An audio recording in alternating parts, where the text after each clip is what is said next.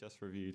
I watched Inherent Vice, putting it on, not expecting to enjoy it, and actually got in such a good mood with this whole sort of immersive experience. I started thinking, what other films have I not seen that I really should have, that have sort of toy with you a bit much, and where you're not necessarily going to be focusing on story. And I remember Mullhlland Drive, which I hadn't ever seen, which is odd, because I am a David Lynch fan, but since Twin Peaks, he's never really done anything that's made me want to watch a movie of his. I saw, Wild at Heart was a bit overrated. I think it won the Palme d'Or at the Cannes Film Festival, and that was just before Twin Peaks. And since then, his movie output hasn't been great. Even the last film we made, Inland Empire, was apparently not very good. And I did see and like Lost Highway, which was a very abstract film. And Lynch has developed his own language in the movies, which abandons traditional linear narratives and is often confusing and surreal, absurd, and sometimes it's too much, and he slips into parody a little bit. And sometimes with the likes of Twin Peaks and Blue Velvet, his probably out-and-out masterpiece, it works really, really well, and he's got this great way of peeling back layers. It was very influential, peeling back the layers of, Picket Fence America, and this time in 2001 he released Mullholland Drive, which aimed itself at Hollywood and the Hollywood dream, as many directors have done, and Sunset Boulevard was a film that came up in comparison to it.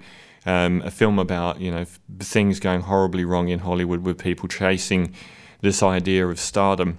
And it was the first major film for Naomi Watts and Laura Manning, who are the two stars of this film. And it begins with Laura Manning in a car where she's suddenly pulled over in the back of a limo, and she's obviously about to be executed. But the car actually gets hit in a tragic accident, not for her, tragic for everyone else involved, by some careening hoons going around the Hollywood Hills at night. And there's heaps of symbolism in the locations, like overlooking Hollywood, traditional like spots that you would see in movies. And she manages to escape. She's got amnesia. She doesn't know where she's going.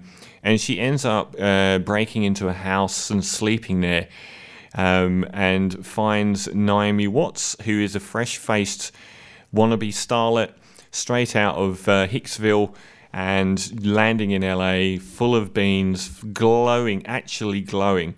One of the great things is the level of artistry in this film, and Naomi Watts' hair seems to have sunshine coming out of it in the early parts of the film, and that all sort of slips away. What happens is basically a Shaggy Dog story, sort of detective yarn, where they try and work out who she is, this Laura Herring, she makes up a name, Rita, for herself because she sees a Rita Hayworth poster. And the Naomi Watts character gets more and more into trying to find out who this woman is and trying to help her.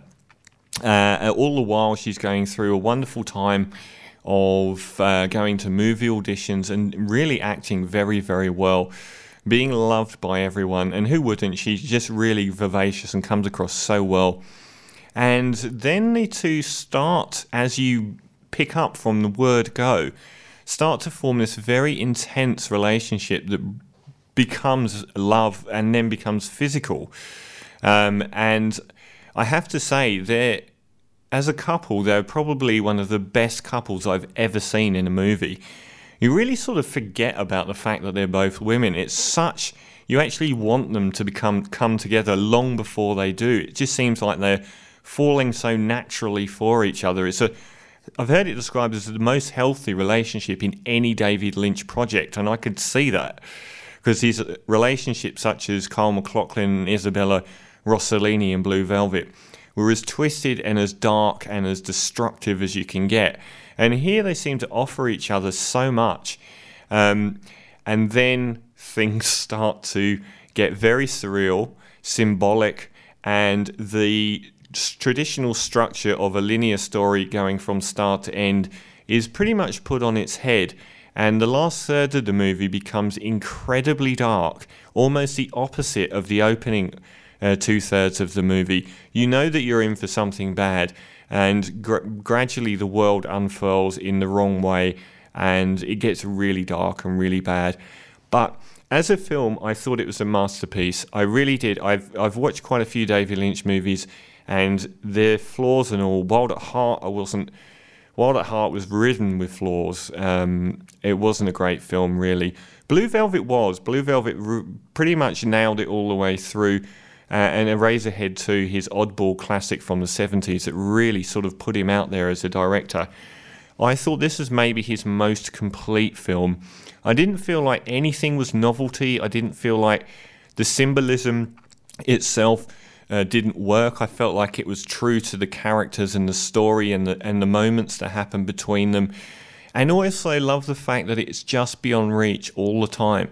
It's just beyond reach, particularly when things start turning and changing. There is a linear story in there that you can make sense, and it's a very, very dark one. And it's not pretty, and it's quite depressing, actually.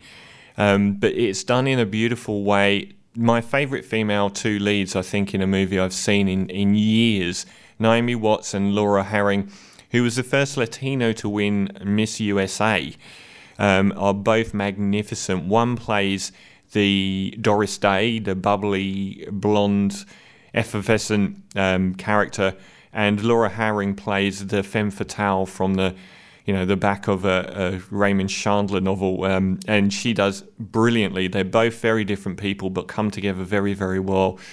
And outside of that, Justin Theroux plays a very put-upon film director who's being forced to cast this other blonde who's played by another Australian actress. I think it was Melissa George. And the identities of all these different people that they're looking for all seem to sort of merge in towards each other as the movie progresses. There's a really surreal moment where the director has to go and meet a guy called the Cowboy. One of David Lynch's favourite sort of themes is to throw in these very oddball characters like dwarves, and one of his favourite actors who plays a dwarf in Twin Peaks actually appears in this film as well. And he goes to meet this cowboy and has this very unsettling conversation with him that terrifies him. It terrified me, even though I didn't really know what was going on. I think this film's at the top end of David Lynch's canon, alongside Eraserhead and Blue Velvet and Twin Peaks.